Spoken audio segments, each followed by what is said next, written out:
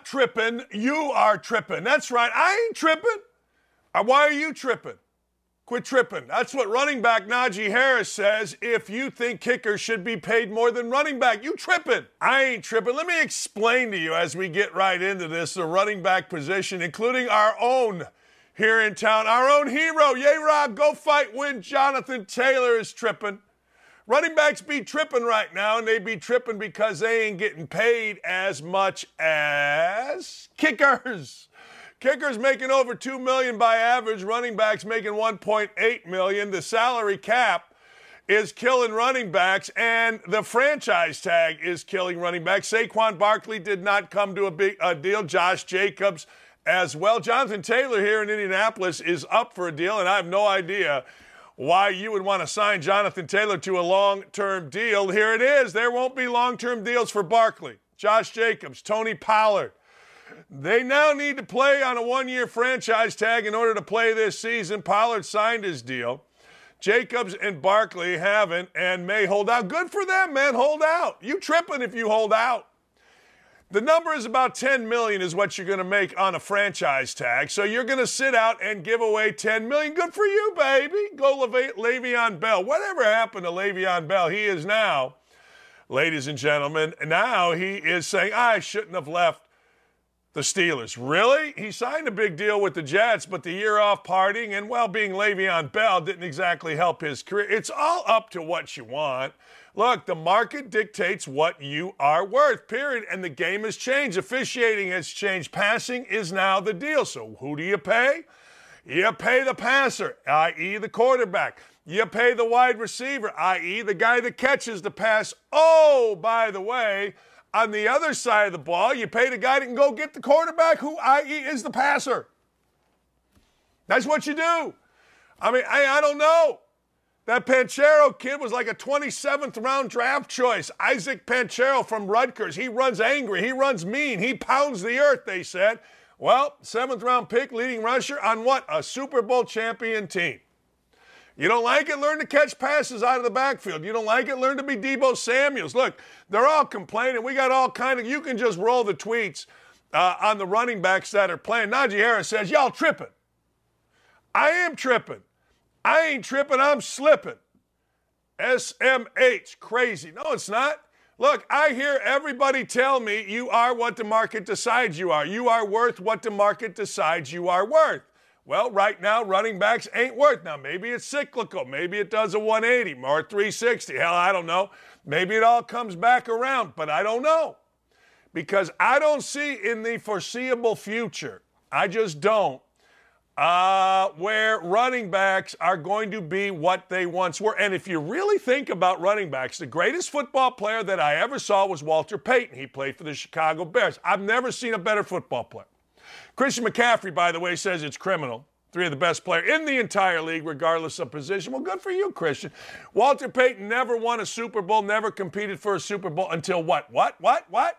They got the best defense I have ever seen, 85 Bears. The best I've ever seen. I don't care if it was 1985, 172 years ago.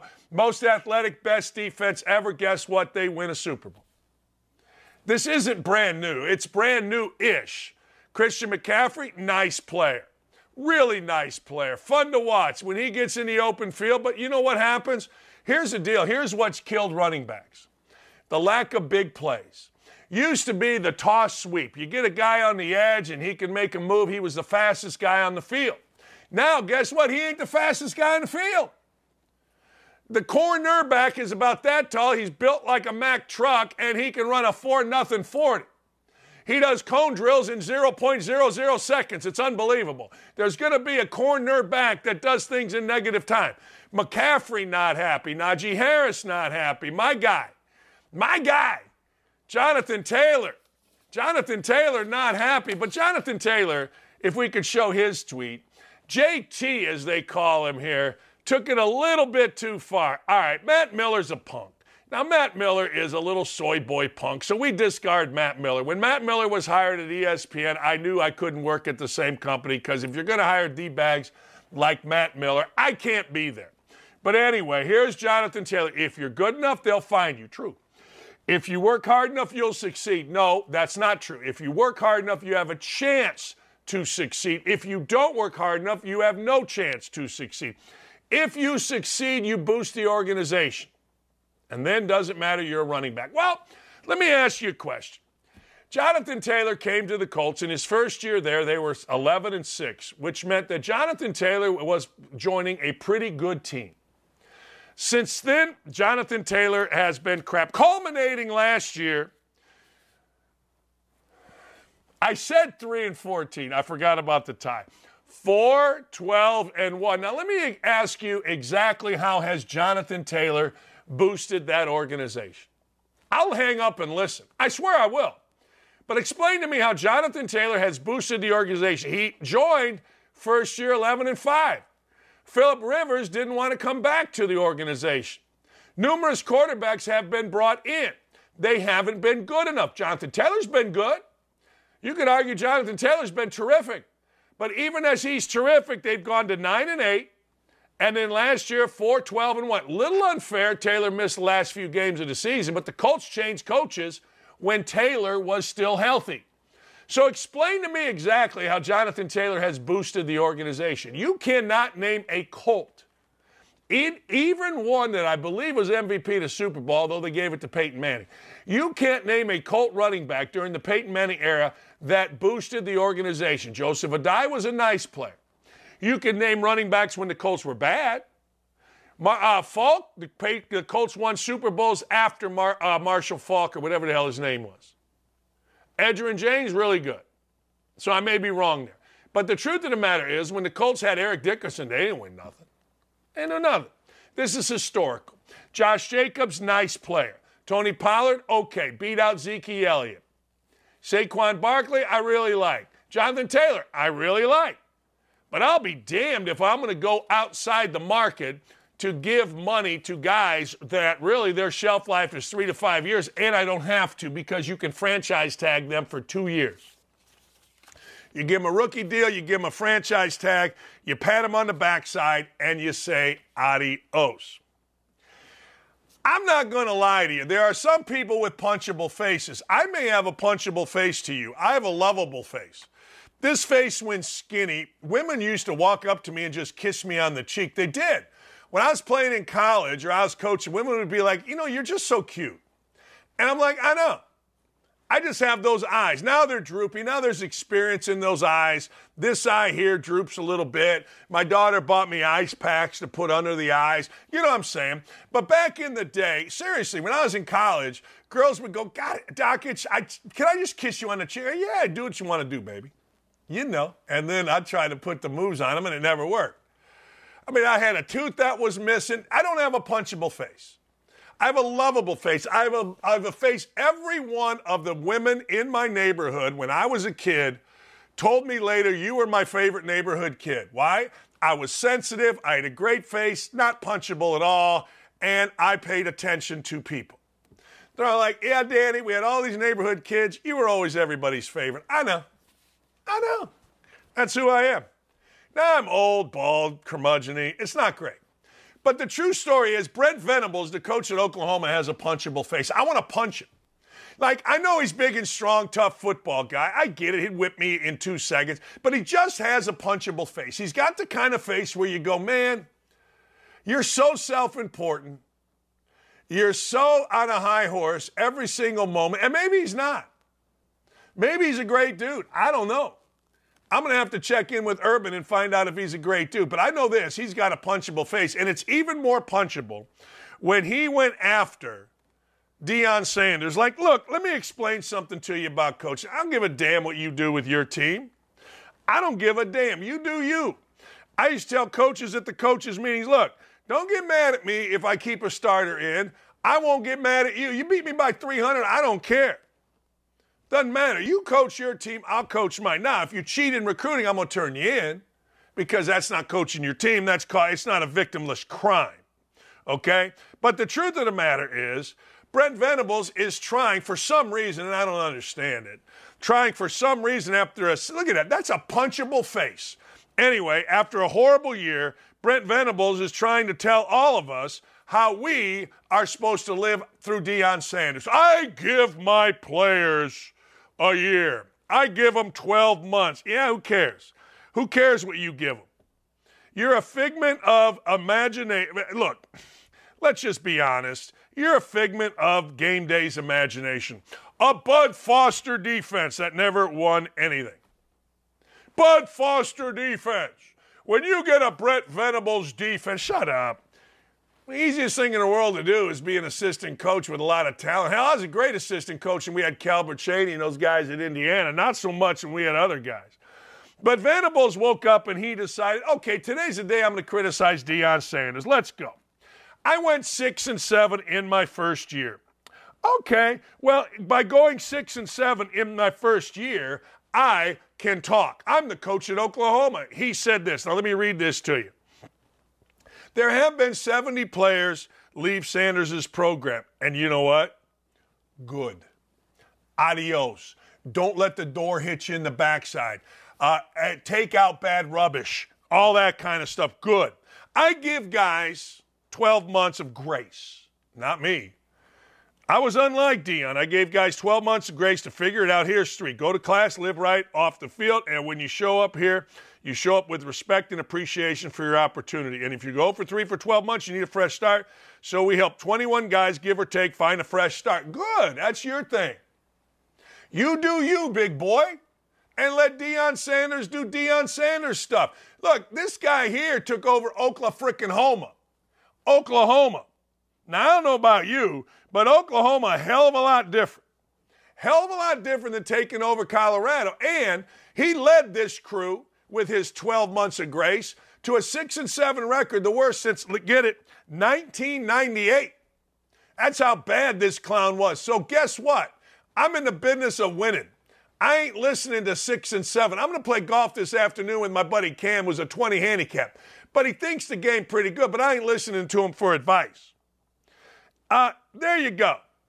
Look, you go to Oklahoma, you do what you want. It's different than going to Colorado when you got a clean house. I guarantee you the core at Colorado, the culture at Colorado was soft and ridiculous. I remember, I have a story for everything. When Tommy Miller took over as the head coach at Colorado basketball, he had to get Coors Light out of the locker room, literally. Coolers of Coors Light for players after games, or actually it was Coors. Colorado's ridiculous, and Brett Venables needs to shut the living hell up, coach his own team, and move along and win some games. But, man, does he have a punchable face. He just looks like a guy that you'd sit down next and he's going to tell you how great he is and he's going to pontificate. He's kind of David Pollock in that regard. Yeah, he kind of is. Hey, Skip Bayless not happy with LeBron James. Skip Bayless is never happy with LeBron James, but he posted this video about LeBron James. Let's have a look. Tried to tell you again and again and again about LeBron James since his rookie year in the NBA and my rookie year on national TV. Obviously, all-time great player, but also all-time great media and fan manipulator. He can be so incredibly insecure, so thin-skinned, such a blame-deflecting diva, always trying to change the narrative off his failures and sometimes his epic failures. I thought what happened against Denver in those 4 straight fourth quarters, they had chances to win, did the Lakers, against the eventual NBA champs. I thought it was an epic, complete, total cumulative failure on the part of LeBron bleeping James. He went 7 of 23 combined in those 4 fourth quarters. He shot 1 for 10 combined in those 4 fourth quarters from 3. During the playoffs, he missed an NBA playoff record 20 straight threes. And he goes straight to the media in the post-game interview and completely changes the subject and the narrative. He deflects all the blame off himself. He suddenly says, I just might retire. Oh, he drops the retirement bombshell.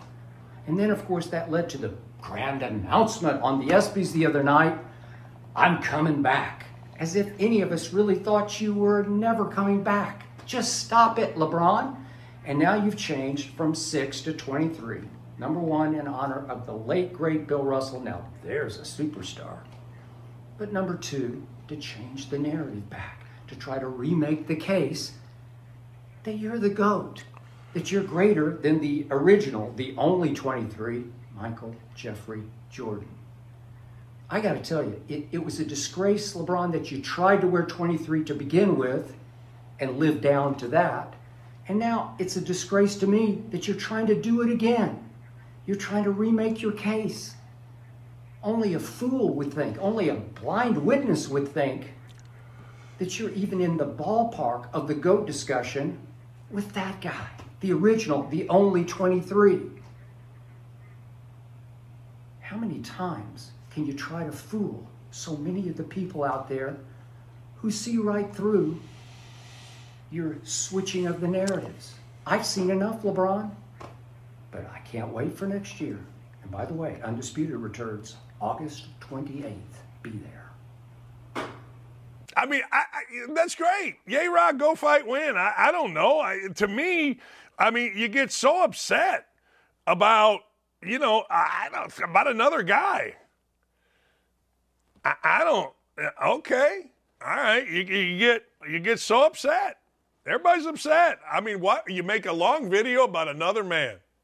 He really got into Skip Bayless, and I got to give Skip Bayless credit, man. He knows how to promote. Look, you play the hits. I told you play the hits.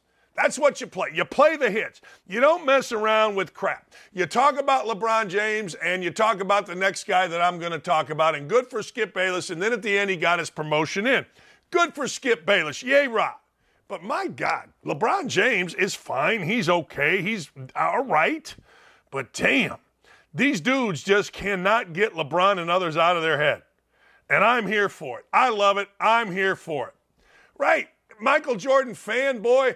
I don't even think he was back in the day. Bayless used to write, I think, for the Chicago Tribune, and I'm sure he made it about himself and Michael Jordan is a bad guy. I don't know. But what I do know is this. I will never, ever in my entire lifetime, Sean Black, I will never, ever, ever get to the point where I got to make long videos about a dude. That's it, about a dude that doesn't know who I am. All right, Charles Barkley. Charles Barkley ain't happy. Charles Barkley is not happy with guys like me. Charles Barkley is not happy with folks that are saying, hey, look, ladies and gentlemen, I'm not drinking Bud Light. I'm not having Bud Light at not at all, at my golf outing. I'm not. And I have friends that are. I got my friend Kevin Paschke. He's all over the internet. Bud Light is proudly served at this place. But that's great. I'm for him. I like everybody's opinion. I got no problem with Charles's opinion. Charles goes off on basically everybody. Rednecks, a-holes. If drink Bud Light, I'm buying you Bud Light. Here's the deal, though. This isn't, in my world, this isn't a stand against transgender. This isn't a stand against the LGBTQ, ABCD. I love my transgender brothers and sisters, except for the one that tried to hit on me and my wife. Can I ask you a question? In Minneapolis. Yeah, I'm not having that action. But the truth of the matter is, Charles Barkley called people a-holes, and he called them rednecks. Let's listen to Sir Charles. I want y'all to drink this beer. I want y'all to drink this beer. I got 3 cases of Bud Light. Hey, and I want to say this. If you're gay, bless you. If you're transgender, bless you. And if you have a problem with that, apparently he called the redneck a-holes before the video was recorded. And good for Charles, man. Hey, stand up for gay, stand up for transgender, but I ain't standing up for Bud Light. You can't take and disparage women like that. You just can't. You can't try to tell me and my peeps that we're going to use a fake woman to disparage women. You want to use a woman? Great. I say put them all in bikinis. I mean, that's what the little girls are trying to do in college athletics to make NIL money. Why? Because it attracts eyeballs. If I were Bud Light, I'd go back to bikinis. I'd go back to those cool Budweiser bikinis. I'd have dance parties, beach parties, pool parties. I'd have good-looking guys. That's what I would do. I would make it entirely heterosexual. I wouldn't do a commercial thing where we got to have it. I'd have everybody in there, but it would be entirely heterosexual, women and good-looking dudes in bikinis and shorts and swimsuits, and it'd be a party, and I would advertise it as the beer of the summer party. I would. But hey, look, But people want to go off on Bud Light, go off on Bud Light. People want to go off on people protesting Bud Light, go off, do your thing. I respect everybody's opinion on this. I don't think my opinion is the only one ever. But it is my opinion, and you're not going to see me drink one Bud Light. And it is at a personal cost, as I've said. Because Mango Cart is an Anheuser-Busch product, and I swear to you, this is an advertisement for it. It's the perfect summer beer. It's like only 4.2% alcohol. It tastes great. It's refreshing. Fact of the matter is, if you could drink it in the morning, I'd drink it in the morning. But it's got alcohol in it. I really don't want to walk around hammered all day. But it's the perfect after beer drink. It's the perfect out in the sun drink. And I'm not drinking it because I'm not drinking Anheuser-Busch products. And if that makes me an a-hole and a redneck, then I'm an a-hole and a redneck. I don't care. Whatever you want to call me, you call me, but that is what I am doing. That's it. Period. That's it. I'm just saying, like everybody else in the world can call me names, and that's fine. But you know what? I'm not going to call Charles Barkley names. Charles has a stance. But that, like, there's no debating. You're in a bar. You're not going to sit there and have a debate on it. So Barkley knows his audience. He knows his audience better than anybody. And so what Barkley did, Barkley simply said this. He said what you say when you are in a bar and you're trying to play to an audience. People say, well, he should be debating on the issue. No, he shouldn't, not in a bar. What's wrong with you? In a bar, you say what you're going to say and you move it along and you don't sweat it. That's just it, period. Period. Like, what do you want him to do? Well, I think that women should be represented. Stop it, stupid. I don't want to hear it. He did what he did, and I ain't mad that he did what he did. Austin Killapis is a transgender cyclist. Really? Great, man. I say this, Austin. Here's what you should do. Austin Killapis, you should fight and compete against whom? Whom should you compete against? You should compete against, well, other transgender. Austin Killapis. He's mad. He takes a swipe at a cabal of right-wingers. A cabal of right-wingers. Yeah, he's mad. He's the first openly transgender female to win the official Union Cyclist International stage race this year. He's mad. I'm devastated by the decision to renege on their policy and framework set for my inclusion. My journey in professional racing has allowed me to see the world, build lifetime relations. More importantly, give my absolute all to something I find deeply. No one should be denied the opportunity to chase the same joy that I and others have through racing. I don't think anybody's trying to chase their joy. He says, I guess what complicates all of this is senses the fallout from something I did.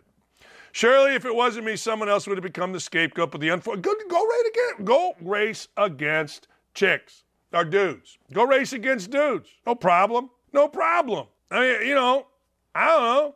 I mean, what's the problem? He won this Belgian waffle ride in North Carolina. The organizers changed the policy.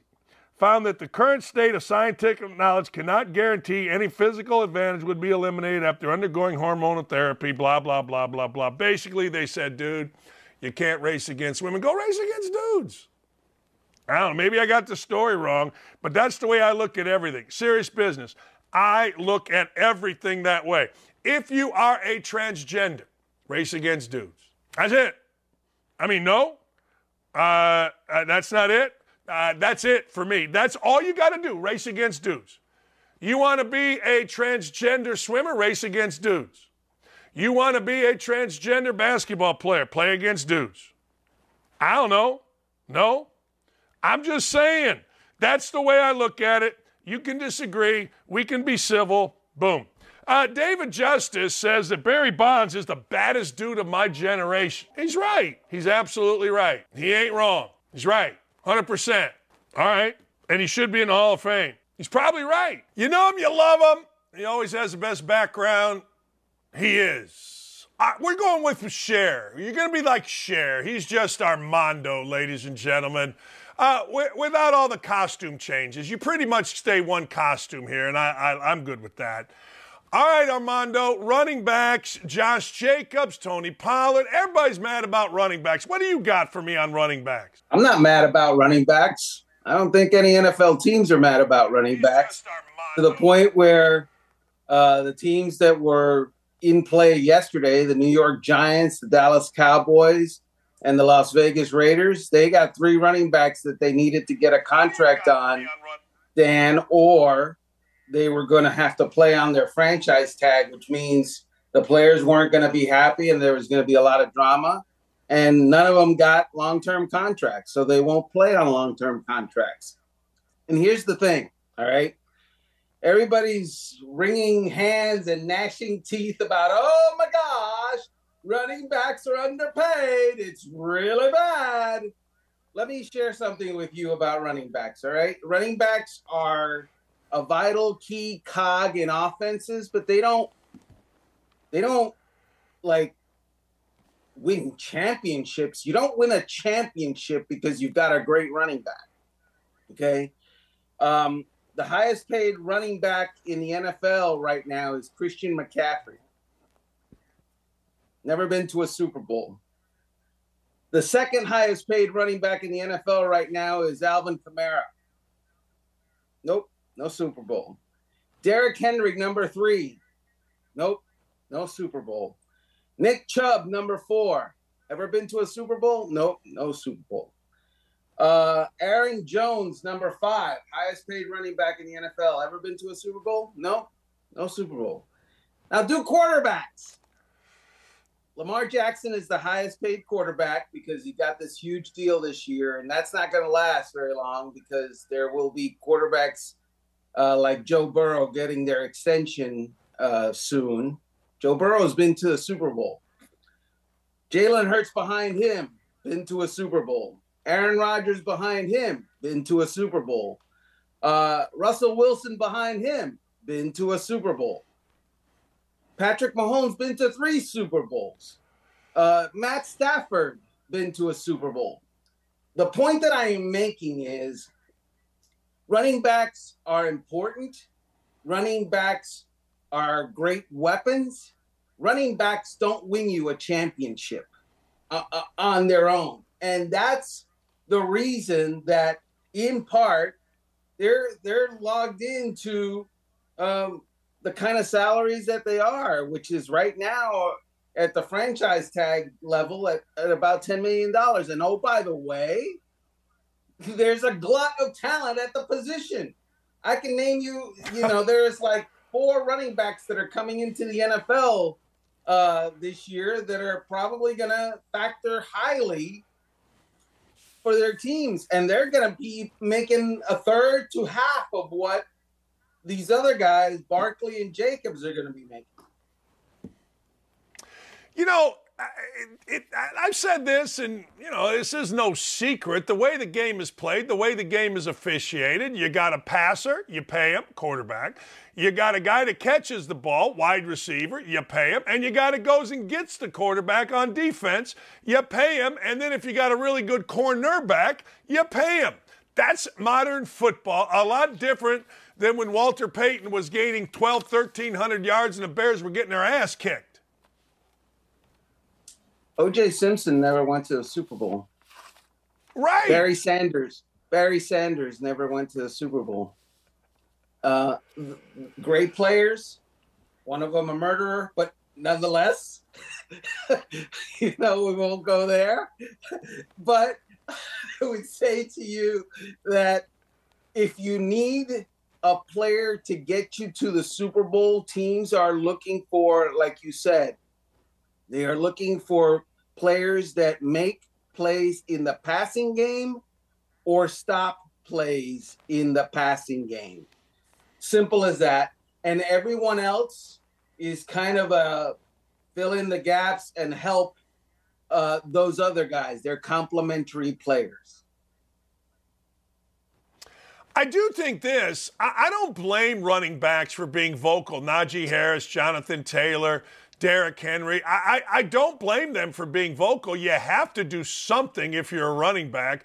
And I don't want to see the Colts give Jonathan Taylor a long-term deal because they got him 2 years on a freaking franchise tag. There's no reason to give running back a big deal. No, look, this is not to diminish the idea that they have a right to say whatever they want to say and make whatever points they want to make. And God bless them. Better for people like me. But I'm just explaining to you that in the grand totem pole of important and priority list of players, the running backs, it's not 1965 anymore. I'm sorry. Right. It just isn't.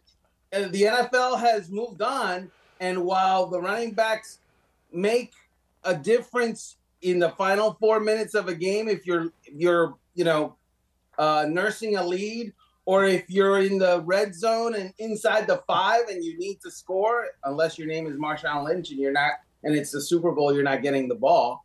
The point is, you are a complimentary player. You are not the stud. And if you're the stud, your team is flawed. Derrick Henry is the stud in Tennessee.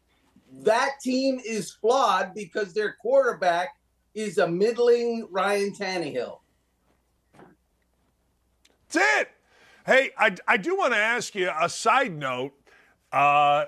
Ultimately, I feel like the Commanders are going to be sold. Do you feel that way? Yeah, that's going to happen. So, barring the stock market, crashing to 1929 levels, was it 1929 or 1930? I forget. Barring, banks suddenly closing in America, which I don't know, that's going to happen. And so NFL owners have a vested interest in getting Dan Snyder out as one of their own, because he's never really been one of their own. The only friend he really has in that ownership circle is Jerry Jones. And even Jerry Jones understands it's time for Dan Snyder to go. Yeah. Yeah, I got people saying, well, the deal isn't done. I just wait. Hey, the Raiders got tired of Darren Waller, huh? I think that's a mistake. Darren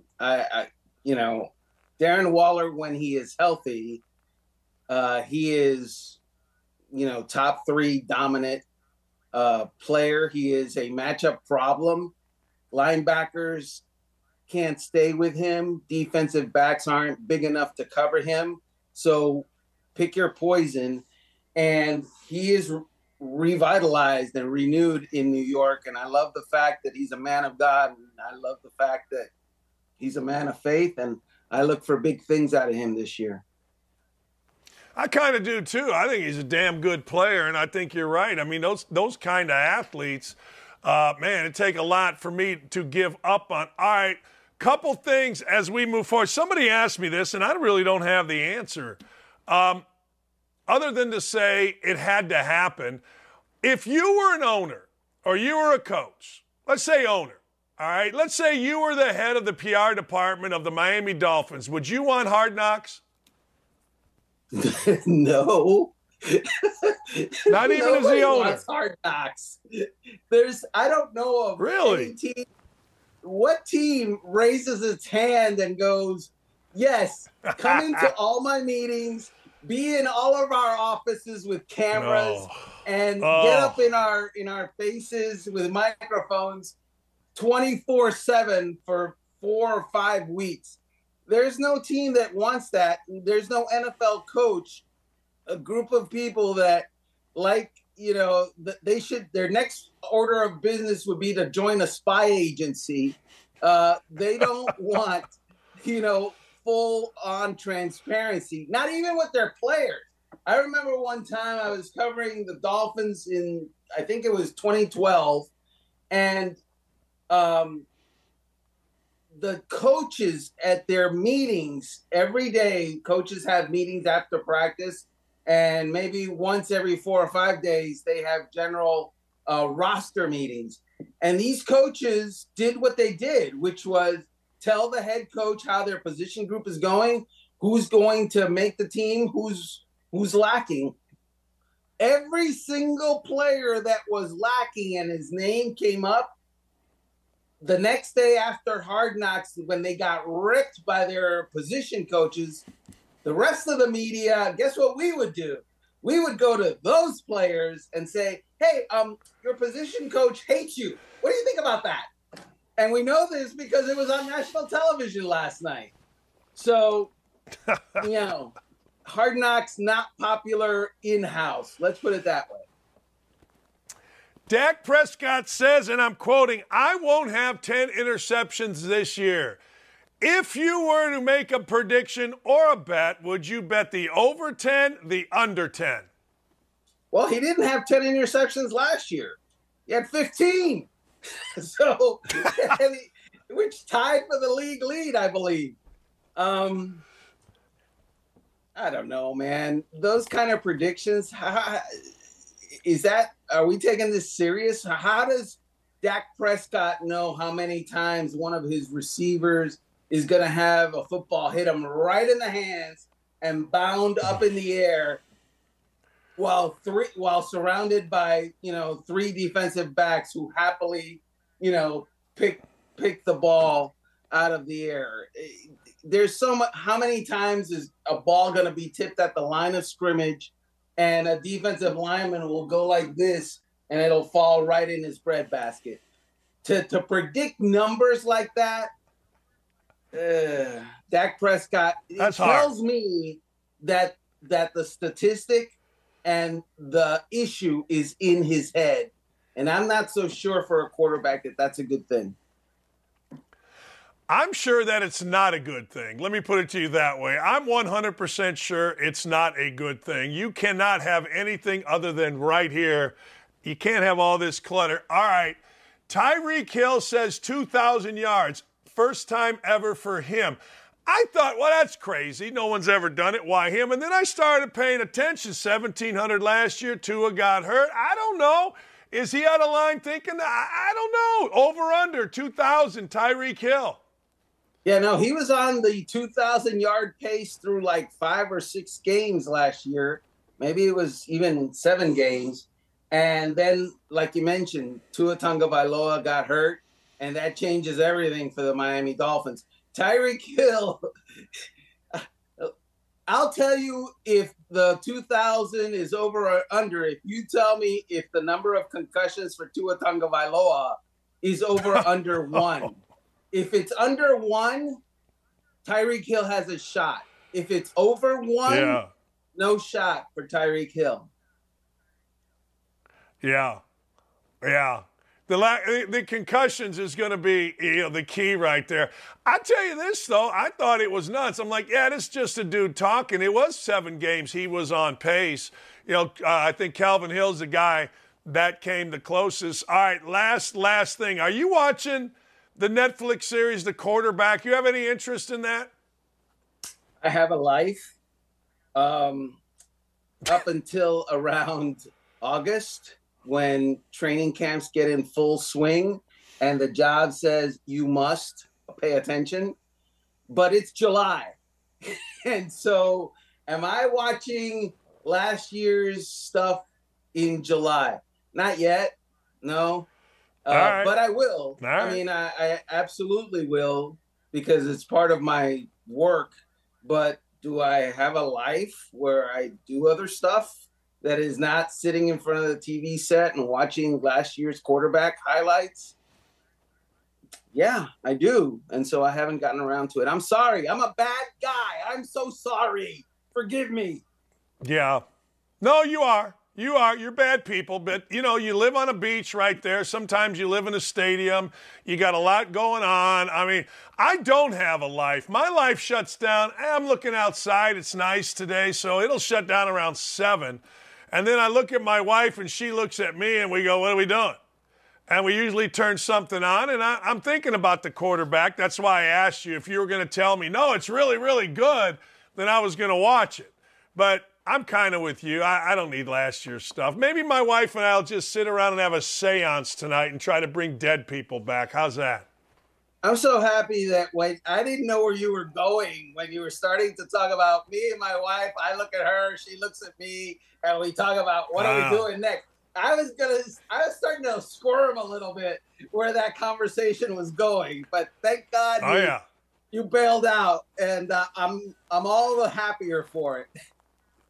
Yeah. Yeah, I mean, if you'd like, I can go into details what we do every third day, but that's, that's for, for another show.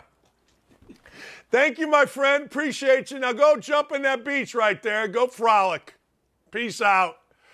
All right. He's just Armando, ladies and gentlemen. He's like Cher. He's just Armando. That's all. Just Armando. You all know him. You love him. But Dak Prescott did say that. Dak Prescott said, hey, look, I'm not throwing 10 interceptions this year, which I'm assuming he meant I'm throwing 10 or less, 9 or less. Let's put it that way. I don't know, but hey, look, guys are talking. There it is. I won't have 10 interceptions this year. Armando said it best. What, you going to have 15? What, are you going to go for a new record? What are you going to do? Hey, look, I hope he doesn't. See, I'm a Dak Prescott fan. I like Dan Mullen. I knew Dan Mullen when he was back at Bowling Green with Urban as a quarterback. I like Dan Mullen. Dan's been a good friend of the show. Dan's terrific on TV. He gives a coach's perspective. And Dan coached Dak Prescott at Mississippi State. So, I don't know. I hope he does well. I root for guys that I want to be successful based on a relationship. I'm too old to blindly follow a team that isn't my wife's, isn't my daughter's, isn't my stepdaughter's, isn't my stepson or my son's. I'm a big Illinois State fan. I make no bones about it. I got all kind of red that I wear, but that's about it. But in this day and age, ladies and gentlemen, I don't know. Don't we all, at some point, you just got to root for some decent people. And I got to believe, I got to think that Dak Prescott seems to be a decent guy. And all I ever hear, him and Mike McCarthy, you know how tired I am about hearing that Mike McCarthy is going to be fired every day? I mean, it's like, all right, the season's over. The season hasn't started. The season is in the middle. The season is at the end. I don't know. Hey, how about this? A former executive of the Commanders was challenged to file a lawsuit. His name is Jason Freeman. So you know what Jason Freeman did? Jason Freeman filed a lawsuit, $7.85 million lawsuit. The team, the Commanders, had said that Jason Freeman, a team executive, had lied and perjured himself under oath by saying that the team held back funds. And then they said, hey, look, if you think we did, we're calling you a liar. Sue us. Well, guess what? He sued him. The team responded to Mr. Freeman's allegations of financial improprieties, listen to this, by repeatedly and publicly calling him a liar, accusing him of committing the federal crime of perjury. This is what the team did. And falsely implying that he was terminated as part of the team's sexual harassment scandal that was being widely reported in the press. We believe. So what did they do? They said, hey, you challenged us, we're going to do it. I always tell you, man, unless you are 1,000% right. This goes back to Bo Pelini at Nebraska. When Bo Pelini told Nebraska, hey, look, if you don't like the job I'm doing, fire me, they fired him. Of course, the team says, we believe the complaint is without merit. We'll vigorously defend the team against these false allegations. All right. To quote a good friend of mine, all right then. Okay. Don't challenge somebody. Now we'll see where it goes. I got to tell you, I'm rooting in this case. I normally haven't paid attention to this whole thing with the Commanders other than the occasional talk about it. But I got to tell you, I'm rooting for Friedman in this case. You're going to challenge somebody to file a lawsuit, and they file a lawsuit. I'm all in on it. And if you want to fight about it in court, fight about it in court. Period. Man, this seems to happen all the time. There's an idiot in the Tour de France that has to take a selfie, right? And guess what? Causes a major crash. So some dude, Sepp Kuss is the cyclist, and, I don't get. So guys out there, he takes a selfie, he gets in the way of everybody, and everybody crashes. Everybody freaking crashes. And the head, ladies and gentlemen, of the Tour de France is pissed. He's pissed. He is not happy. He's not happy at all. He's going off, and he should go off. Seriously, why wouldn't you go off? If you are going to have a crash, then you know what? It should be among the bikers. It should be among the people that are actually involved. It should be just not some clown taking a selfie and getting in the way. Man, I got to tell you, that pisses me off. In fact, we need the Miranda Lambert thing because she's pissing me off too. Where are we getting the Miranda Lambert? I want to get the Miranda Lambert. She's making me hot too because of selfies. Adrian Petit is pissed. He's hot. He's losing his mind, and I don't blame him. I don't blame him a bit. Get the hell off the road. Kuss fired all kinds. There was a spectator leading into the road. It happened suddenly. That's a part of the Tour de France. There are people. Ideally, that wouldn't happen, but it's the biggest race in the world, and people want to happen. It's crazy. Hey, by the way, we got breaking news. Donald Trump, ladies and gentlemen, has just been informed that he is the target of a grand jury investigation into January 6th, the insurrection, or the supposed insurrection, or however you want to describe it. So Donald Trump, he is expected to be arrested. He is expected to be indicted because there isn't a grand jury in the world that doesn't want a piece of Donald Trump. There isn't a grand jury in the world that has the balls. Now, the interesting thing about this is that Donald Trump, he absolutely put out there that don't rush the Capitol. Don't be violent. Remember, he just sat in that town hall and he had all of his tweets.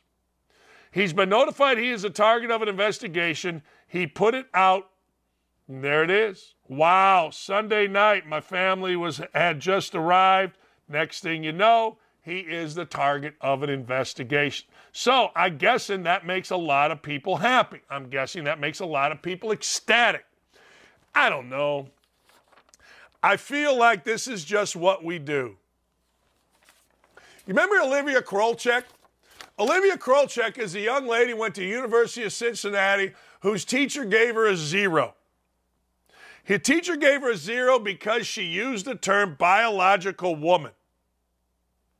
How about that? Well, guess what? University of Cincinnati, I'm going to make sure I have this right, reprimanded her, and then they overturned the reprimand. Hey, I'll be right back, but don't at me. You got to like and you got to subscribe. Like Outkick is just rolling. We're going to be at 2 million by the end of next month, I think, and we need you. Like us and subscribe us. I think the YouTube crashed for a minute, but you all are back. I cannot wait to talk to Olivia Krolczyk. We'll be right back. Man, I'm fired up. Sack the hell up and don't go anywhere. Don't at me. We'll be right back after this.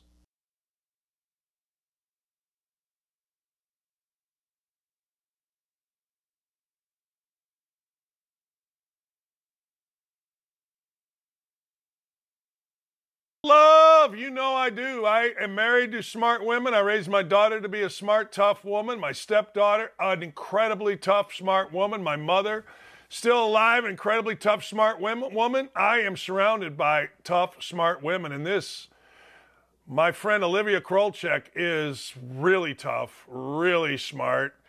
And she joins us once again. You were on last time. Your professor had failed you. It's so ridiculous to even say, Olivia, for using the term biological woman. And you did not call the professor out by name. The professor apparently wanted to be a victim, became a victim, Ms. Nipper.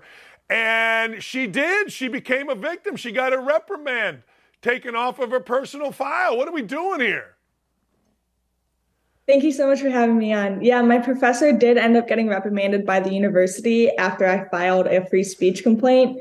But a couple of days after the whole story kind of died down in the media, they actually reversed the reprimand and she didn't get it put in her file or anything like that. So I'm going to go through this kind of step by step. You go, biological woman, she fails you, you file a complaint. And I want to go to this because I dealt with this. I dealt with this from a professor a few years ago who made a big deal of me saying no to, I'm a married man, to swimming in a pool with her, and she made it into, it was a victim thing.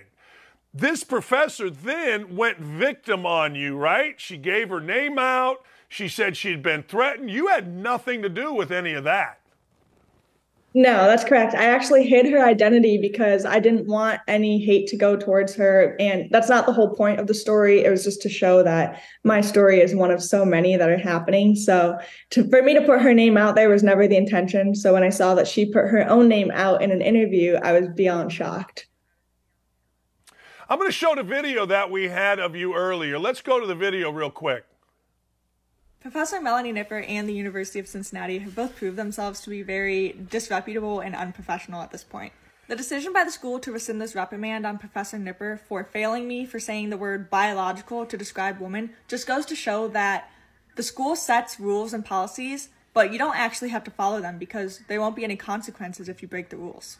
And of course, Melanie Nipper is attempting to play the victim card in this situation, which is not shocking to me in the slightest because she's been pulling this card since the very beginning, claiming that it was very hard and she cried when she saw my video, even though I never said the name of the class, the school, or her name. She is the one who revealed her identity, and in doing so, she should have been prepared for the consequences of that.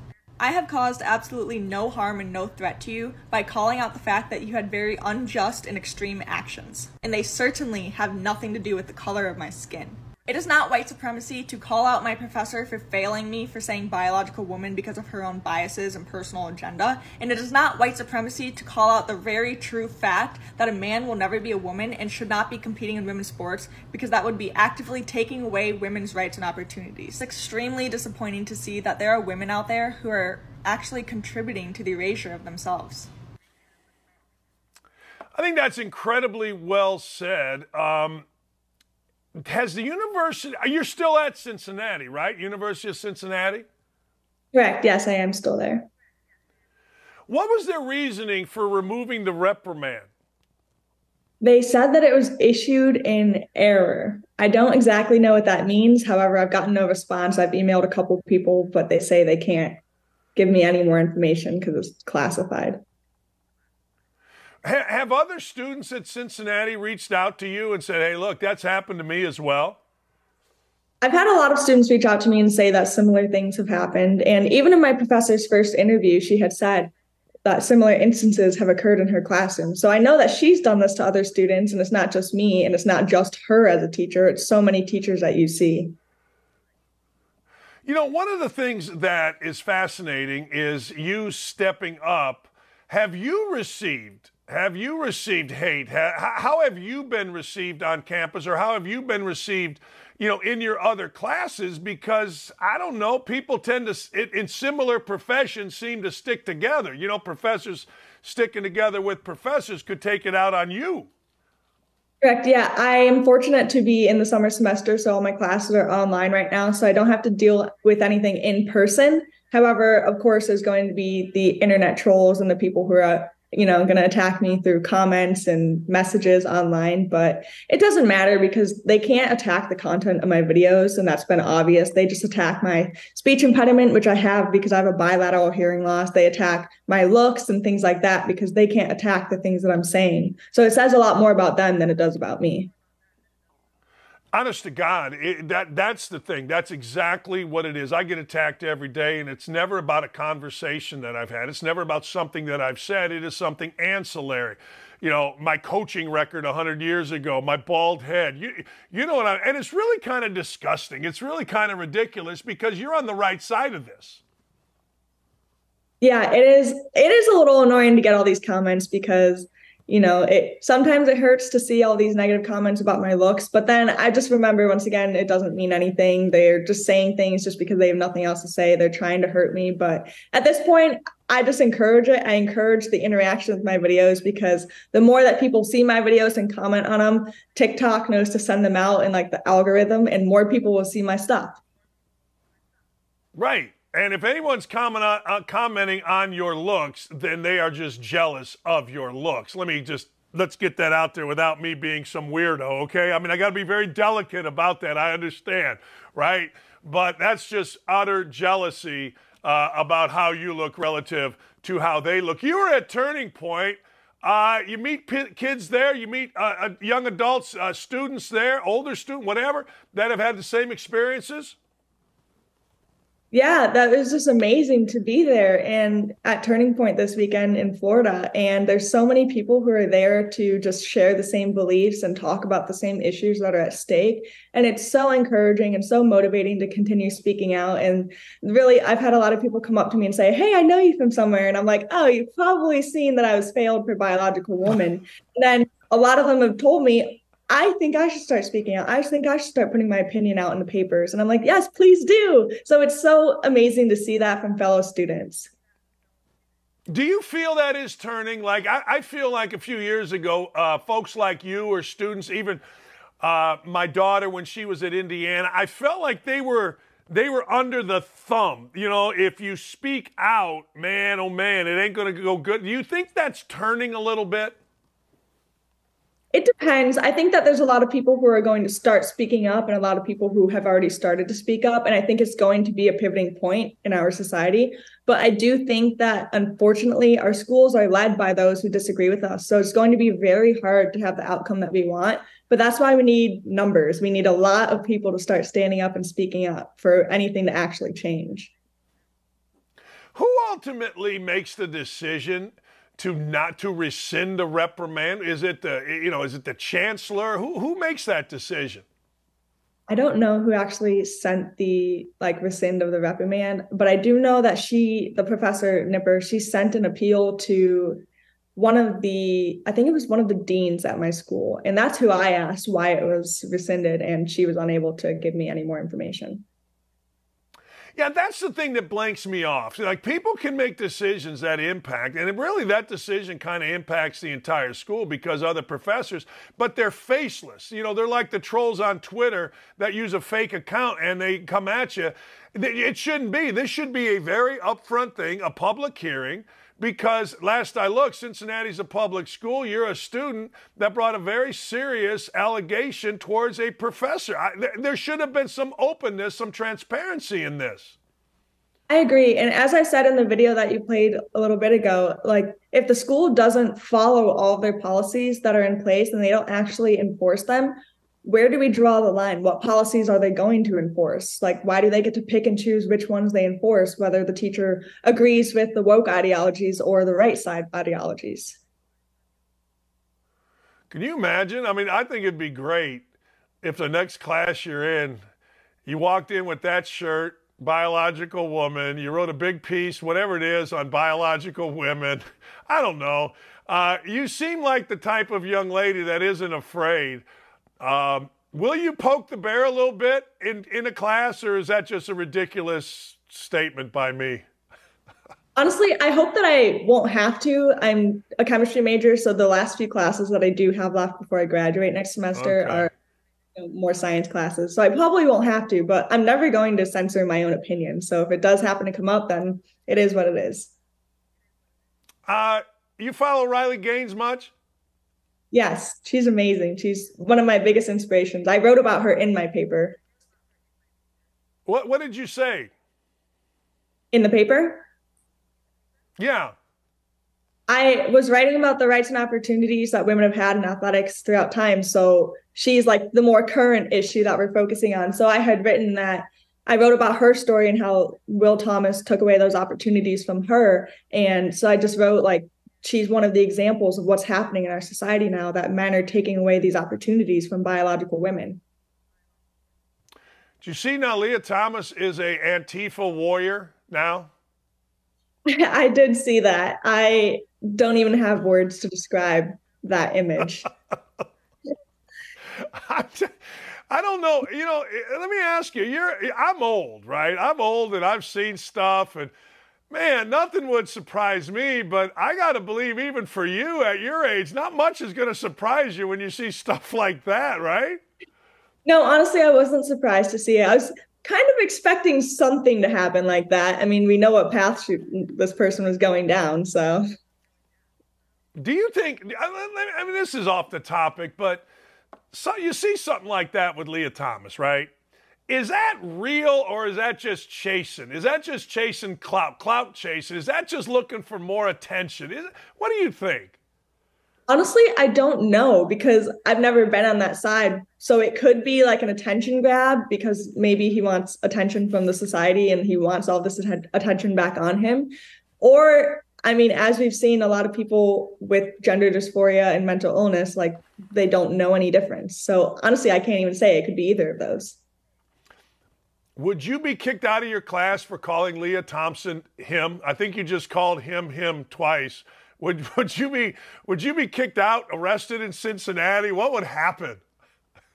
Well, probably. It's a blue city, but I'm just saying the truth. So I don't think I would actually get in real trouble. I mean, Will Thomas is a guy, and that's.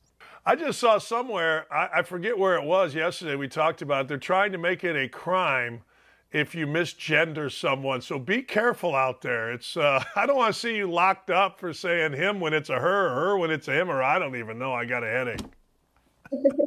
Yeah, I think that I saw that in Michigan as well. That's insane. Hey, Olivia, anytime you got something you want to talk about as this story progresses or anything else, you're always welcome here. We love you, man. Thank you so much for coming back on, and thank you for being so strong and so tough. Thank you. I appreciate it. Have a good rest of your day. You too. I'm telling you, I think she's awesome. I do. I think women that stand up to this crap are just absolutely awesome. So many people are afraid. You know, we talk about it all the time, the folks at ESPN that won't stand up for, Sage Steele, or won't stand up for Sam Ponder, just make me sick. And they know they're white guys. White guys cannot stand up at ESPN. You know, if Matt Berry is a great friend, and I went at him, but he's a white dude. It was unfair of me to single Matt Berry out the other day on Twitter. Matt Berry's a white dude. You can't stand up as a white dude at ESPN. You just absolutely cannot do it. Now, you can act like you can, or you can, privately, but you cannot do it. Dan, so if I called Dylan Mulvaney a guy, I could get arrested. Sean Black, in the great state of Michigan, it's trending that way. Now, I go back to what a good friend of mine's wife said to me on a phone call after a show one day, and she said, Dan, the crap that comes out of your mouth that you have to talk about is unbelievable. Think about what Sean Black just said right there. So if I call Dylan Mulvaney a man, I could get arrested. And that, ladies and gentlemen, is the way it is trending in Michigan. Think about it. Hey, man, what's up? Arrested. Hey, girl. Wait, dude, what? Cuffs. Man. The world is weird, and I am all not for it. I'm not for that. All right. Let me ask you guys a question. Let me ask a simple question. Who are your 5 most iconic professional franchises? Your 5 most iconic. Like, everybody has their own list. Top 5. Your top 5 iconic. Now, if you live in Cleveland like Sean Black, maybe you say the Indians or the Guardians. But I can't put the Guardians in there because they just changed names. If you live in Canada, I'm sure it's going to be the Maple Leaves and all these other ones. It is a bit of a colloquial type of a question. It is. It's a bit. I'm not saying it's totally. There are some franchises, in my opinion, where you're just like, oh, hell yeah. These are the most iconic. There are other franchises that I don't think are, that I think are a bit, what's the right word? Not a fraud, but just a bit different. Number 5, the Chicago Cubs. In my world, the Chicago Cubs are probably the most watched, well, they're not probably, they are the most watched franchise that I have ever been involved. They are the franchise that I point to as the one I root for, other than my children, the most. I pay attention to on a daily basis. I want them to win more than others. If they are late in the season and in a chase, I am watching it like it's my J-O double beat. That's me. Again, you may live, I don't know, Toronto. Maybe it's the Maple Leafs. Maybe it's the Blue Jays. But for me, because of their history, because of Wrigley Field, because of the tradition of the Chicago Cubs being there basically from the get-go of baseball, I can see where you might nationally have the Cubs as one of your five. This isn't a fly-by-night deal. This isn't like all of a sudden the Houston Astros. You're not an iconic team if you switch divisions. You're just a team. Numero 4, the Boston Celtics should be higher. Should be higher. If you think about the NBA, you got to think about the Boston Celtics. The Lakers could be in there as well. But I don't really have them in there. I don't. But I'm going to say this. The most iconic franchise in basketball to me is the Celtics. Some people may say the Bulls. If you're younger, because you watch Michael Jordan win 6 titles and you're like, yeah, the Boston Celtics won them way back when. Well, the Boston Celtics have been pretty good at winning titles, 26 of them throughout their history. The Lakers, probably the other one. But the Lakers, I don't know, they came from somewhere else. Maybe the Celtics did as well. But when I think of NBA basketball, I think of the Boston Celtics first if I'm talking about iconic franchises. A lot of people might say the Knicks. Everybody is going to tell you the mecca of basketball is Madison Square Garden. But to me, and again, I was too young. I don't remember Russell. I remember Havlicek, 75 against the Phoenix Suns was unbelievable. I remember those guys, but I don't remember Russell. I don't remember Cousy. I'm not that old. I'm old, but I don't remember those guys. But I know the history of the NBA, and I know the parquet floor, and I know the Shamrock, and I think it's the most iconic in basketball. It's interesting. I don't have a football one in here. You could tell me the Packers, but I've never found the Packers to be interesting. You could tell me the Dallas Cowboys. They're the richest franchise, but I always feel like they're more superficial than dug in deep. Could be wrong. Number 3, the Boston Red Sox. The Boston Red Sox, pretty much the same deal as the Chicago Cubs. The Boston Red Sox, to me, are iconic because of their history in baseball. The Boston Red Sox are iconic because of those. Right there, their emblem. The Boston Red Sox are iconic to me because, frankly, they have Fenway Park, which is, in my opinion, the most iconic baseball stadium. You go to Wrigley, it's certainly iconic. There's no question. Dodger Stadium, fine. But you know what? Over the years, a lot has changed in Wrigley. A lot of lights, a lot of different things that make it not the neighborhood park that it was. Dodger Stadium, fantastic for its great moments. Not necessarily its ambiance. Dodger dogs are great. They're fine. But you know what? It's not because of its, I don't know, location in the neighborhood. The Red Sox, the curse of the Bambino, all the history, the failures, the greatness, the awfulness, always interesting. I don't know. To me, that is numero 3. Numero 2. And this is going to surprise you. This is going to surprise you because, well, it kind of surprised me. The Montreal Canadiens. The Montreal Canadiens, La Canada. The Montreal Canadiens, even when I was a little kid, and I'm sure they had somebody named Lemieux. The Montreal Canadiens, to me, are the most iconic franchise outside of my next one. And you may disagree. You may say, look, they're not that interesting. Maybe they're not anymore. But when you're talking about worldwide appeal, I think the Montreal Canadiens, I do.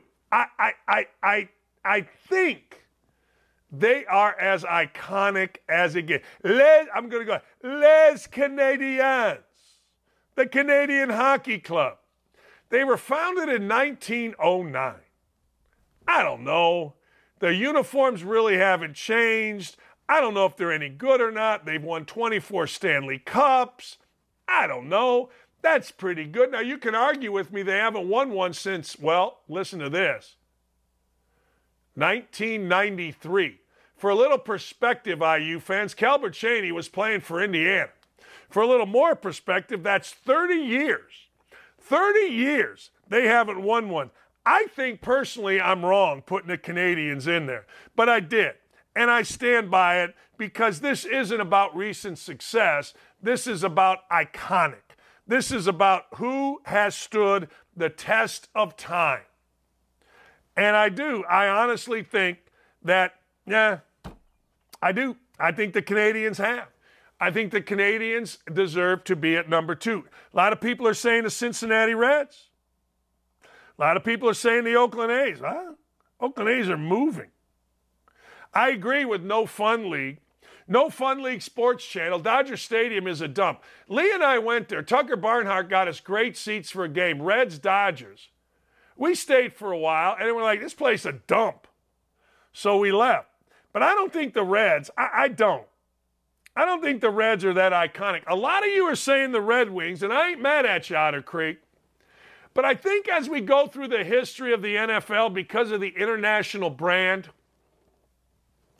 I'm going with these guys. These Demondozers. All right, numero uno, guess who it is? The Pinstripes, the New York Yankees. To me, the New York Yankees are the pre-ultimate, it's the pre-ultimate logo, the Pinstripes. I know they put a patch on it. It's got people pissed off. It really does. I know they tried to go for a bit of a money grab and advertise on this uniform, and I agree with those that are blanked off. It shouldn't happen. It really, really should not happen. But it did. And in this era, I suppose we're all just going to have to get used to it. You would like to think that they were different. You would like to think that the Yankees were making enough money through whatever venues and sports networks that the Yankees have that they don't need to put a little patch on no matter how many millions they were getting. But maybe I'm wrong. I'm not running the team. I'm not running the team. I'm not the one with the books. Yankees aren't great this year. Gary Sheffield Jr., I follow him all the time on Twitter. He's mad about him. Everybody's up in arms about the Yankees.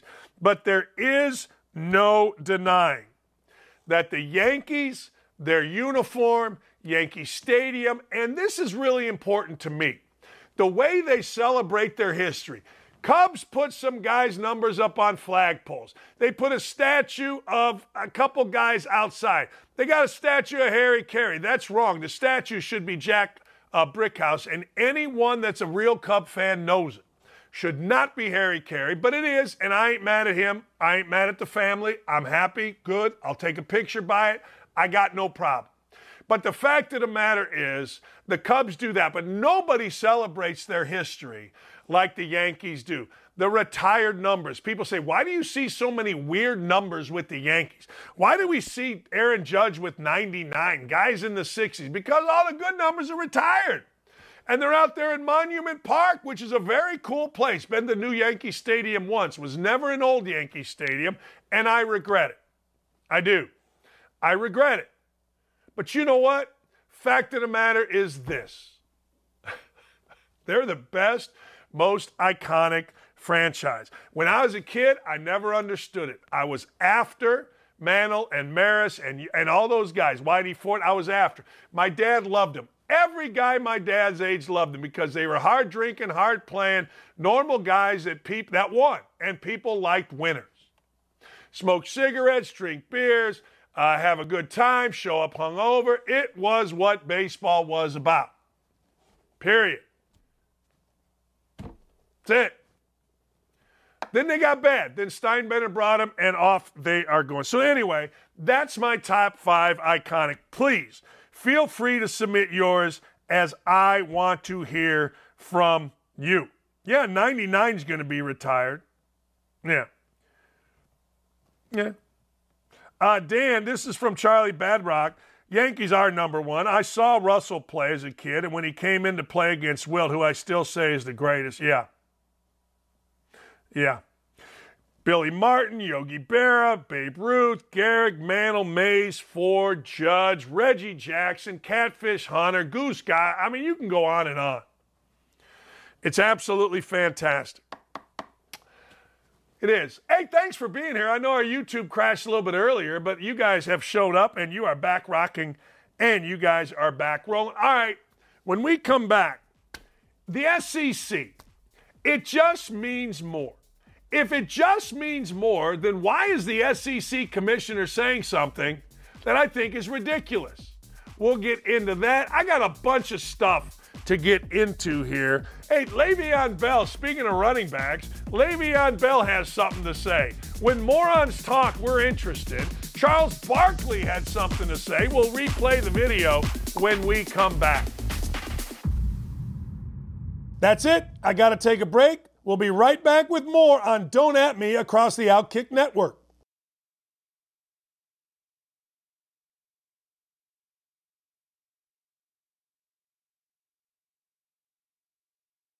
Charles Barkley got on stage at a bar, bought everybody Bud Light, and called folks like me and others rednecks and a-holes for demeaning, I guess, or whatever we're doing, boycotting Bud Light. I'm not going to stop. I respect Charles.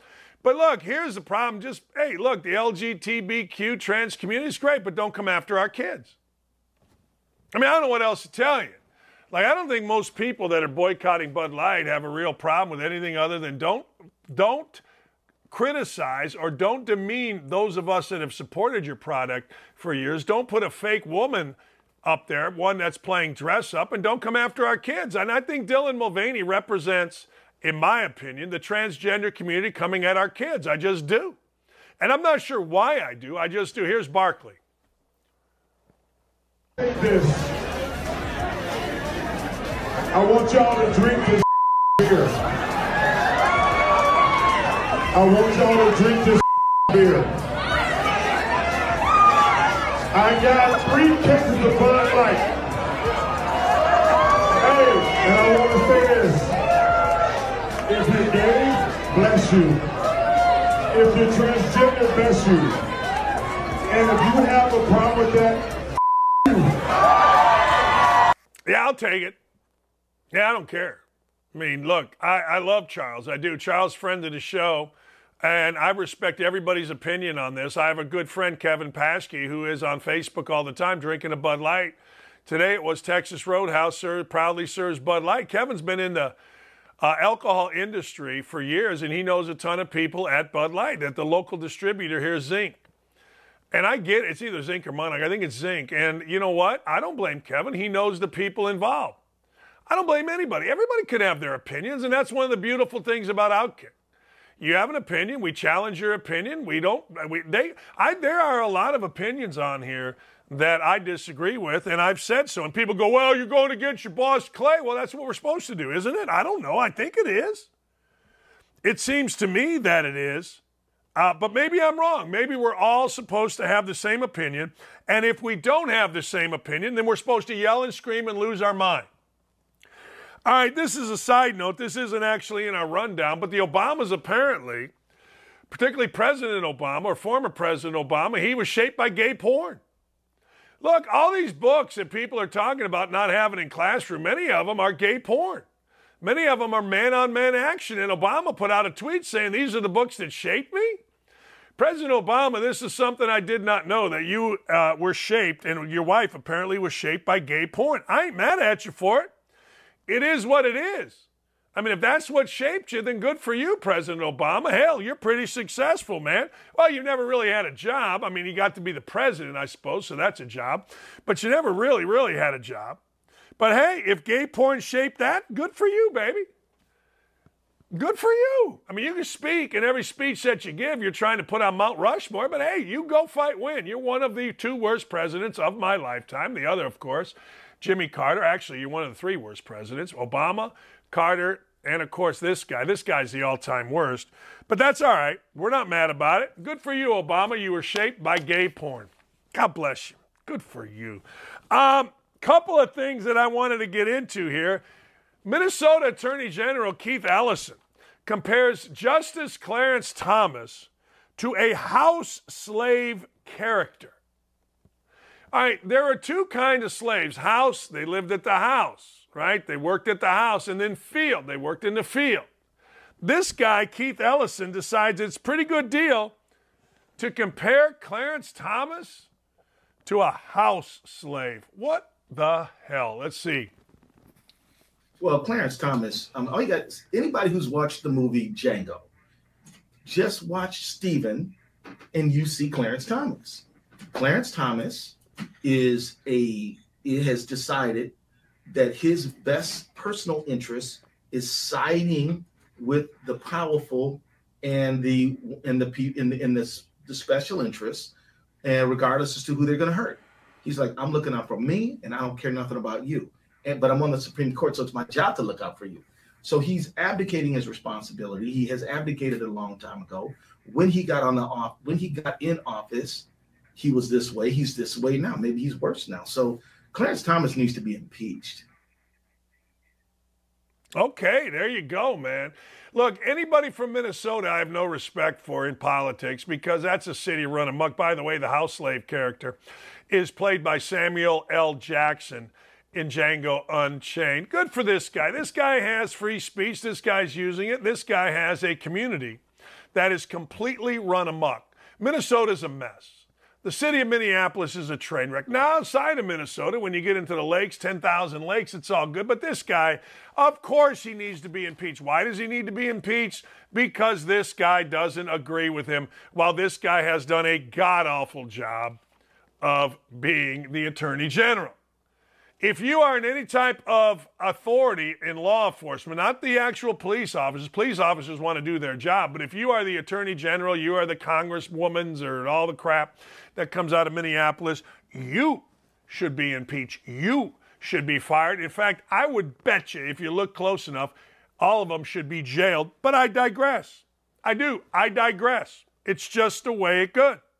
You know what I mean? Yeah, it's just the way it goes. All right, a couple of other things. Apparently, the Washington Post has to make drastic corrections because, well, the Washington Post said some crap, man, about our guy DeSantis. Now, I don't know if DeSantis is actually my guy. I don't know who's my guy yet, and I understand. That, you know what, my endorsement is going to be big in this upcoming election. But our own Ian Miller says the Washington Post's entire article saying that DeSantis' policies and decision-making make people move out of the state at record numbers. They have to issue a correction completely undermining the entire point of the article when it's pointed out that they had the statistics backwards. People are going to Florida in record numbers. People can't wait to get to Florida to escape places like Minneapolis, Minnesota. They're not leaving Florida. They're going to Florida. I'm going to say this again. They are rushing to Florida, not leaving, as the Washington Post said. You know, isn't it amazing? Isn't it amazing how our editors, whether it's here at the Indy Star, the Washington Post, they're just so bad. How does an editor let this go? Florida might pay for MAGA cruelty and no nothingness. Okay, Jennifer. Jennifer's always mad. See, if you're on the wrong side of Jennifer Rubin, then you got to listen to this crap. A previous version of this article mischaracterized Florida state-to-state immigration. According to census, more people moved into Florida than any other state that year. This version has been corrected.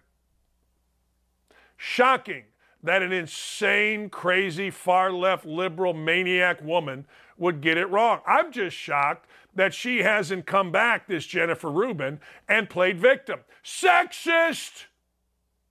It's sexist to say that I was wrong. I'm never wrong. I'm a woman, hear me roar. In numbers too big to explore. Helen Reddy. I like the song. Seriously. We all wait anxiously, side note, on Jalen Rose's accusation that ESPN is racist. We all wait anxiously for Jennifer Rubin to say, sexist! You can't look at my article. This is fascinating. I've heard a lot of excuses for cheating. I have. Van Pasterman says this. He said, Prince died just so he could get away from Minneapolis. He's not too far off.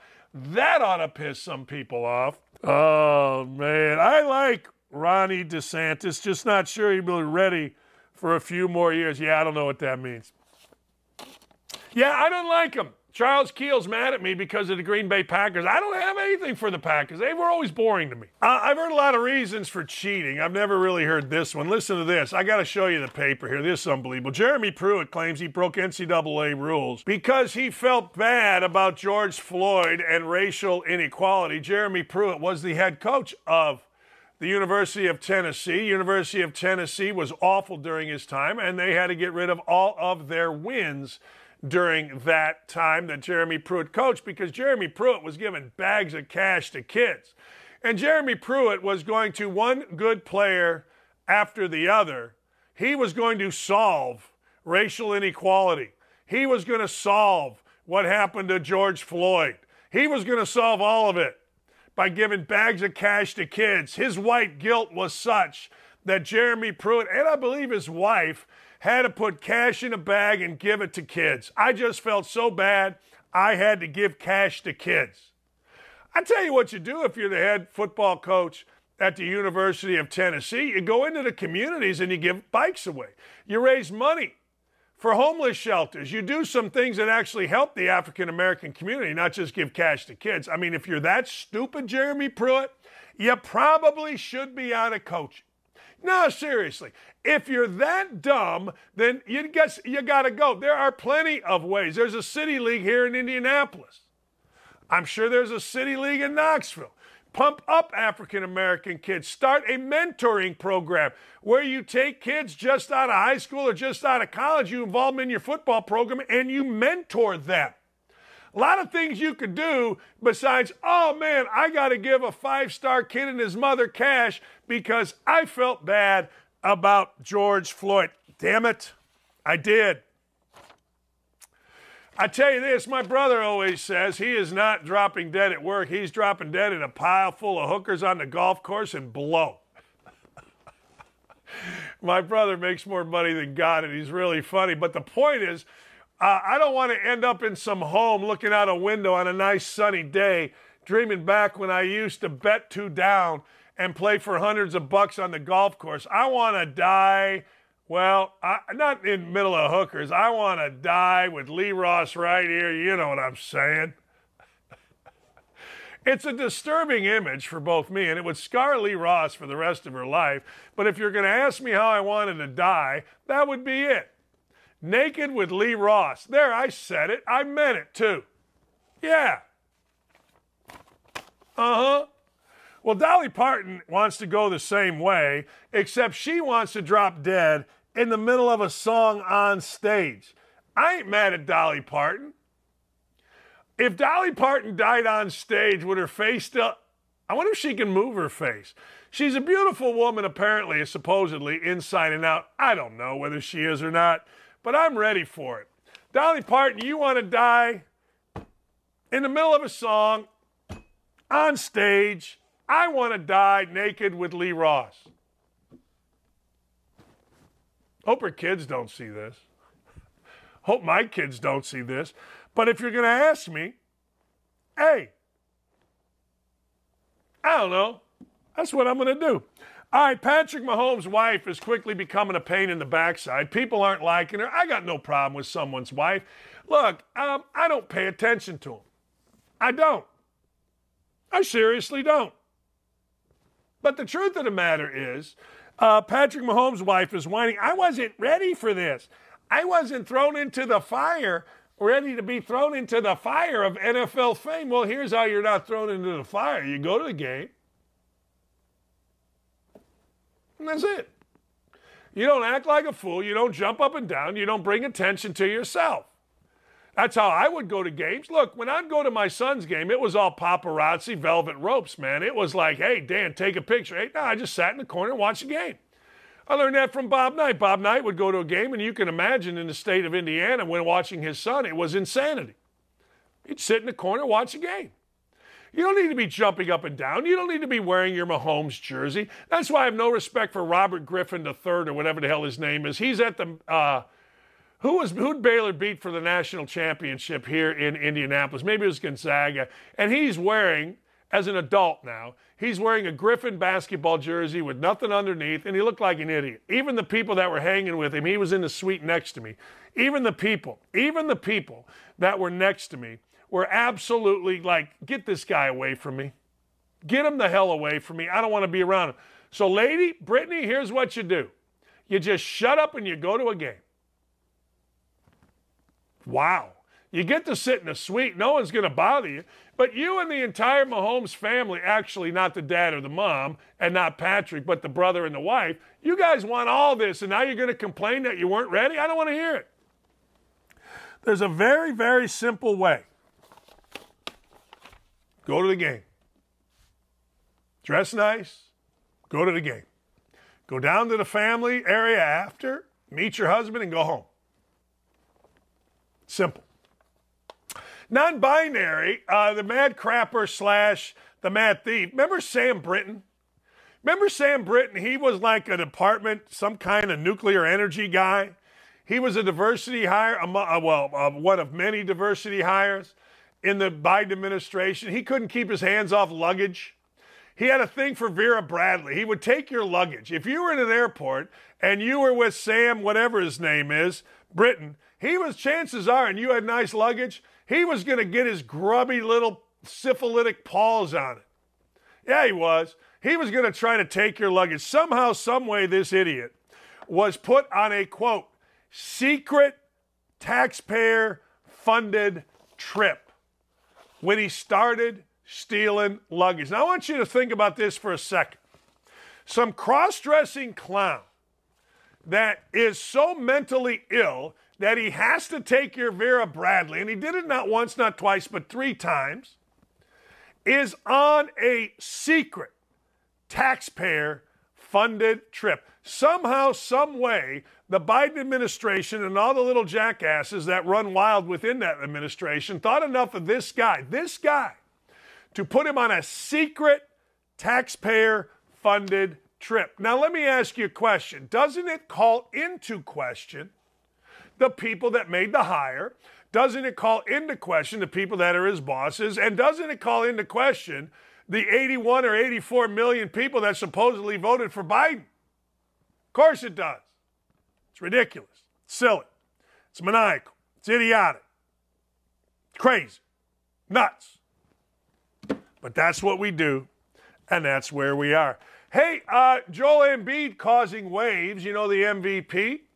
He's causing waves because, well, here, listen to what he said, and I'll tell you why Joel Embiid is making people nervous, particularly making people nervous in the great city of Philadelphia. Here's a little bit from the MVP. Your brain, but what can we look forward from Joel Embiid? I just want to win a championship. Whatever it takes. I don't know where that's going to be, whether it's in Philly or, anywhere else. I just want to have a chance to accomplish that. I want to see what it feels like to win that first one, and then you can think about, the next one. It's not easy, but, it takes more than, 1, 2, 3 guys. You got to have, good people around you, and, like myself, every single day I work hard to, be at that level so I can produce and make it happen. So every single day that's, walking towards that. Well, when he said it could be either Philly or somewhere else, that drove people nuts. They want their sports stars in Phillies to be as loyal to them as they are to them.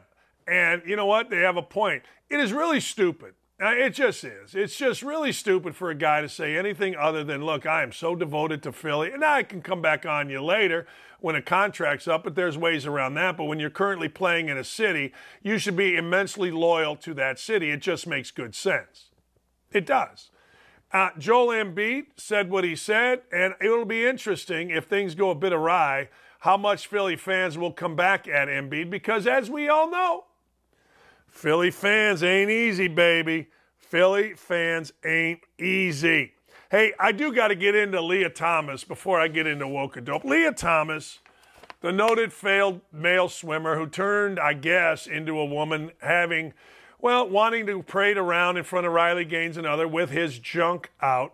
He has decided to be an Antifa super soldier. Yeah, that's what he is. Leah Thomas, the Princeton, I think, or Yale, wherever the hell he's from, swimmer, is a super soldier in the Antifa army. Another in the group of weirdos that go around destroying our cities. Another in the group of weirdos that have nothing to do but hide behind masks and cause violence, kill, murder, rape, do all the things that bad people do. And guess what? Leah Thomas fits right in with them. I think we have a couple of pictures from Leah Thomas. Look at my head. I took a big shot to the head. You see that head right there? Look at that thing. It knocked me out. It did. I found myself on the ground. I hit my head. Well, if we don't have the graphics ready, then I will move along. But Leah Thomas, the update on Leah Thomas is this. He has decided ruining women's sports wasn't enough. Now he's an Antifa super soldier. Antifa burned down American cities, unleashed violence on those they disagree with, and are an incredibly insane and unhinged group of people. Let's hear from Riley Gaines. Riley Gaines had comments on the rival that is Leah Thomas. Leah Thomas, doesn't this make so much sense? I've specifically bashed Leah Thomas on anything. I haven't specifically bashed Leah Thomas on anything other than calling him an entitled narcissist, which I stand by, because ultimately he was following the rules in place. But this is disturbing. Tommy chimes in. Here goes Tommy. Leah Thomas is an Antifa warrior. Knock me over with a feather. Leah Thomas posted a picture of himself as an Antifa warrior. There you go. Dan Dockage isn't good at reading off his Outkick teleprompter. I don't have an Outkick teleprompter. There is no teleprompter. This is all unscripted. This is what makes me so great, is that it is unscripted, and I do give you the best and most entertaining and most fun information every single day. There's nothing Ron Bergen here. I can take a picture and show you. Anyway, we are woking, and we, ladies and gentlemen, are doping. And by the way, you got to subscribe. You got to like. I need a lot of likes here today. Hey, look, it crashed earlier, but we got our numbers back up because you all are loyal and awesome. Awesome. Absolutely awesome. Yeah. All right, what do we got? Who is woking? Who is doping? Gender reveals are pointless. Oh my God, it's a boy. Then 10 years later, Kevin is Chloe. See, I kind of like that. First off, let me break that down. Gender reveals are idiotic. I swear to God, I know my daughter and my son will. I know they will. I know, and I hope it's sooner than later, because I would be one hell of a grandpa. I mean, I'm young, I'm sexy and all that, and you don't think of me as a grandpa. You think of me more, I don't know, closer to a teenager than grandpa age, because I'm that kind of hip and I'm that kind of cool. But I do got to tell you, I hate gender reveals. I think they're just simply pointless. And they are even more pointless because some kindergarten teacher or some second grade teacher will tell you, no, Kevin, you're really Chloe. You're Courtney. You're Kim. You're somebody. You're certainly not Kevin. Don't try to be, pal. Hey, Mom, boy or girl? I don't know. We got to let the kindergarten teacher decide in a few years. Oh, yeah. That's what we want happening. That's pretty good. Gender reveals suck. See what it did? See what happened? See what happened with Zion Williamson in the gender reveal? Not good. Not good at all. All right, what's next? Oh, yeah, you got to take things from white people. Perhaps the best way to counter the opposition to affirmative action, reparations, every black movement of justice and equality is to culturally appropriate America's tradition of state-sponsored strong arm. Just take things from white people. Just go take them. Yeah. Michael Harriot, try it. Try it in the wrong white guy's house. That won't work out for anybody. Yeah, just take things. Yeah, I mean, you got to. I mean, if you want real change, go take things from white people. Oh, man. Yeah. Yeah, there you go. That's what we want to do, Michael Harriot and Yahoo. Man, yeah. No, I agree. Take things from white people. Just take it. Yeah. Walk up to somebody's house and just go taking things, says Michael Harriot. Guarantee you Michael Harriot's a fat ass that couldn't take nothing other than a sando. Anyway, who's next? What we got? Oh, wow. The evolution of the garbage truck. That is funny because I remember not the first upper left. I do remember. No, I don't remember that either. Our garbage truck were bad, but Bud Light being the next. And hey, look, Sir Charles, get mad all you want. Call us a-holes, call us whatever, but I ain't stopping. Well, you know, the guy on basketball shows says you're an a-hole. Oh, really? Damn. I love Charles, but I will not have Bud Light. I was going to put on a blue shirt today. I was going to put on a Nike shirt. I will not put on a Nike shirt. Sorry, I won't. Now, you can tell me all these other brands. That's great. But I am not putting on a Nike shirt, and I am not drinking Bud Light or any Anheuser-Busch product. And as I said to start the show, this is affecting me in a big way. It is. I'm sorry, it is. What do you mean? Look, and I'm going to give it pub. Mango cart. If you put mango on feet, I would eat it. If you put mango on ass, I'd eat it. You put mango on anything, I'm eating it or I'm drinking it because I like mango. I like fruity. You put peach in anything, I'll drink it. Doesn't matter. My wife made an unbelievable salad yesterday. It had peach, it had tomatoes, it had feta cheese, it had mozzarella. It was unbelievable. You put blueberries on, I'll eat it. You put blueberries in beer, it's not great. I got a couple downstairs. I tried one. I don't know. But you put mango cart's really good, but I'm not drinking it. And I'm not mad at it. And you shouldn't be mad at it either. Hey, if somebody wants to, God bless you. I'm not going to start a fight over what somebody drinks or doesn't drink. I'm going to call you names over what you drink or you don't drink, but I ain't doing it. I ain't doing it today, I ain't doing it tomorrow, and I ain't doing it the next day. Hey, by the way, I'm going to be, if you want to check my act out, I'm going to be on Varney and Company. Now, I don't know if they tape it today and it's going to be on tomorrow. I don't know. Maybe it is, maybe it isn't. But I'm going to be talking some soccer. And I got thoughts on Messi that might surprise you. I do. I got thoughts on soccer. So we're going to be on Varney and Company coming up here.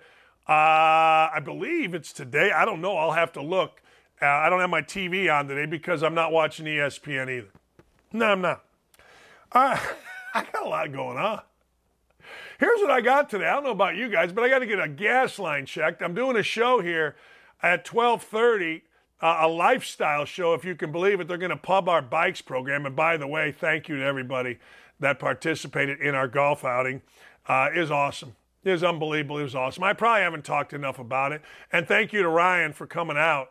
Ryan came out and man, oh man, he got a lot of video from it. Hey, Ryan, when you get the video done, let me see. And thank you for all you do for us today. Subscribe, like, ring the bell. Know when we're coming on. Know when we're doing stuff. Dylan and Nick, fantastic, fantastic work. Vivek Ramaswamy, coming up Friday. That's right. Guy who might be president, joining our show. Look at what's going on with our show, and it's because of you guys. You guys on the YouTube chat and Twitter and everywhere else, Facebook, you guys have made this a very popular show. We've got a great staff. When we started this out, it was just me and two gals that were awesome. But now we got a staff, and you guys are showing out, and I so deeply appreciate it. I really do. Vivek Ramaswamy is maybe the common sense choice for President of the United States, and I'm really looking forward to talking to him on Friday. But Friday's a long way from now, and we're going to have a great show tomorrow. I'll let you know on Twitter who it is going to be. I thank all of you. Dylan, great work. Nick, fantastic job. Ryan, love you long time. Now, all you guys on the YouTube chat, who am I seeing? Fred and Iron Man, no fun. JPG, Otter Creek, JPG again. King Nuts, Bad Rock, Sean Black, Raynard, Linda SD. Have a blessed day. Dave Renard, thank you. See you later. See you tomorrow.